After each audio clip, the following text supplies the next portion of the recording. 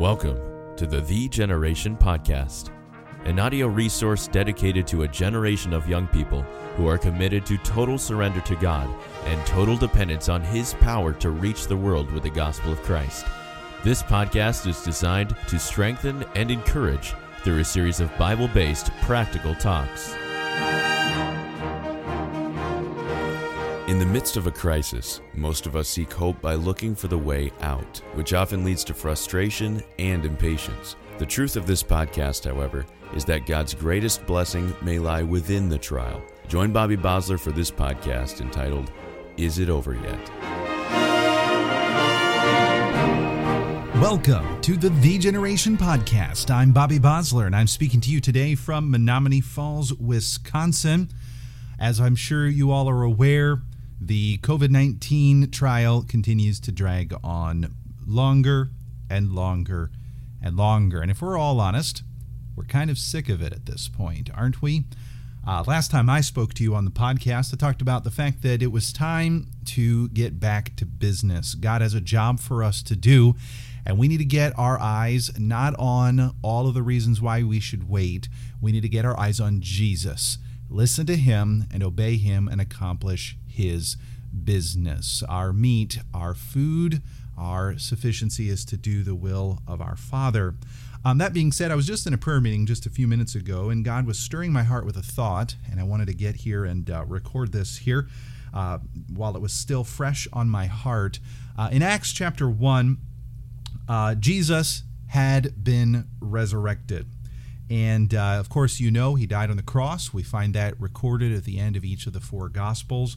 And then, of course, 3 days later, He rose from the dead. And as much as the moment of His death was probably one of the most traumatizing thing any of the disciples had ever been through, His resurrection, and when they realized that He had raised from the dead, was likewise probably one of the most encouraging moments in their entire lives. And so I think it'd be understandable to think that they were imagining that since Jesus had risen from the dead, it was about to change everything.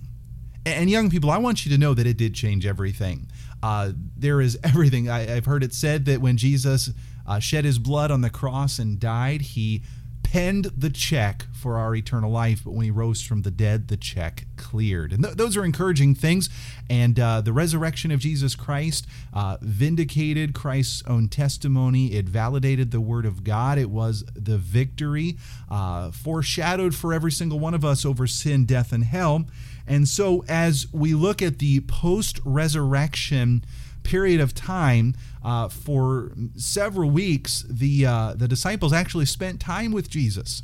They talked to Jesus, and Jesus talked and taught them. And in fact, in Acts chapter 1, verse 4, it says, "And being assembled together with them," Jesus, that is, "commanded them that they should not depart from Jerusalem, but," and then the quotation begins, "but wait for the promise of the Father, which saith He, Ye have heard of me. For John truly baptized with water, but ye shall be baptized with the Holy Ghost not many days hence." And He says, listen, disciples, something very special is going to happen coming up here very soon, and I want you to make sure you are there in Jerusalem, positioned for that strategic moment. So then in verse 6, and this is kind of where I want to park here, and I want to think about this here, they're not exactly sure what He's talking about. Something's going to happen. God is up to something. Jesus is up to something. And they are going wild in their own minds, wondering what exactly it is that Jesus said is about to come to pass. He said something about the Holy Ghost, and whatever that means, we don't know. But in verse 6, it says, "When they therefore were come together, they asked of Him, saying, Lord, wilt Thou at this time restore again the kingdom to Israel?" Now that question may not necessarily mean anything to you or me in the 21st century, but to the Jew living at that time, that was the hope of Israel. You see, the Jews, from the time that they had returned to their land after the Babylonian captivity, they had lived in pretty much constant chaos. One group of people after another ruling over them. They were greatly mistreated and abused as a people. They were constantly oppressed. They were considered the offscouring of the earth. People hated their guts, and to be honest, young people, we still see that here today when it comes to the Jewish people. But there came a point in time when the Roman Empire took over, and even though Israel had their land and they had a temple, they still had the boots of Rome on their neck, and they were constantly aware of that.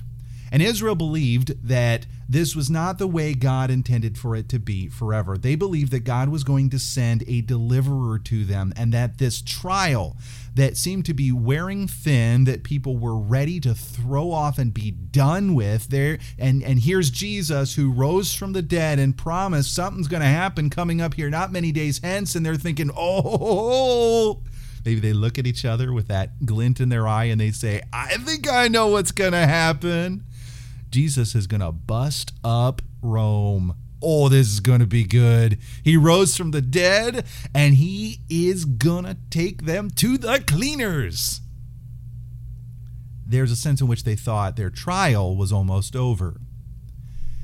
And you know, as much as they did not understand what was coming, they didn't understand fully the program of God, their question was understandable. Again, they had been in a trial, and Jesus was their deliverer, wasn't he? And they thought he was going to deliver them from the thing that was at the forefront of their minds, from the thing that made the headlines, from the thing that affected their lives day in and day out, the thing they wanted to be done with, they thought Jesus had come to rescue them from. And they said, hey, is it time for that thing to be removed? And in verse 7 and 8, I find Jesus' answer very encouraging. It says, and he said unto them, it is not for you to know the times or the seasons which the Father hath put in his own power. In other words, I know what you're asking, and I'm not going to tell you when this is going to be done. I'm not going to tell you how things are going to go. I'm not going to tell you whether Rome will get trounced, whether Rome will fall, whether you will be free, or whether you'll never be free again. It's none of your business. But in verse 8, he tells them what their business actually is. But ye shall receive power. After that the Holy Ghost is come upon you, and ye shall be witnesses unto me, both in Jerusalem and in all Judea and in Samaria and unto the uttermost part of the earth. He said essentially, listen, don't worry about when the trial is going to be done. Don't worry about when things get back to normal, so to speak, as a people. What you need to worry about, what you need to focus on, what you need to concentrate on is accomplishing the mission that I have you here on this planet to do. Your job is first, receive the power that I'm going to send to you.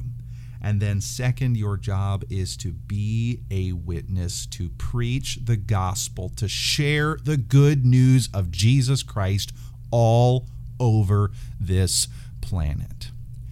And what I was stirred about in this prayer meeting is, as much as it's so easy for us in this coronavirus crisis to wish that it was over, what we need to do is not worry about when it's going to be over. Not long for the day when this is all going to be past and we can get back to our mediocre Christian life. But we need to be longing to win souls to Jesus Christ.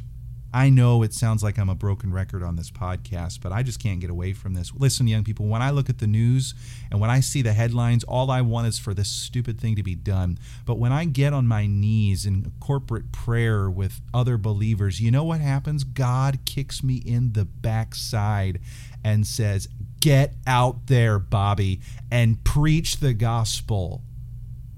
So consider your backside kicked just a little bit here on this podcast. You know, as much as we want the trial to be over, just like the disciples wanted the Roman occupation to be over, Jesus wants us to be about our Father's business.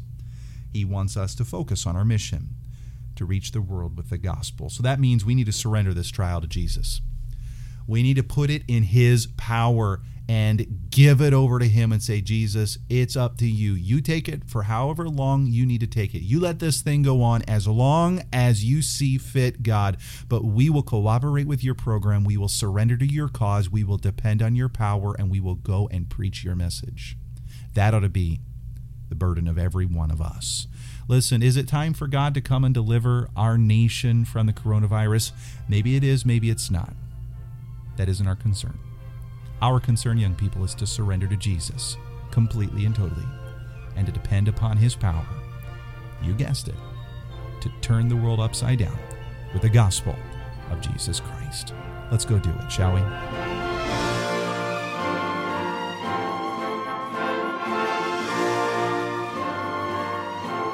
Thanks for joining us for this episode of the Generation Podcast. For more faith-inspiring resources and information about joining The Generation, please visit thegeneration.org. That's THEEgeneration.org.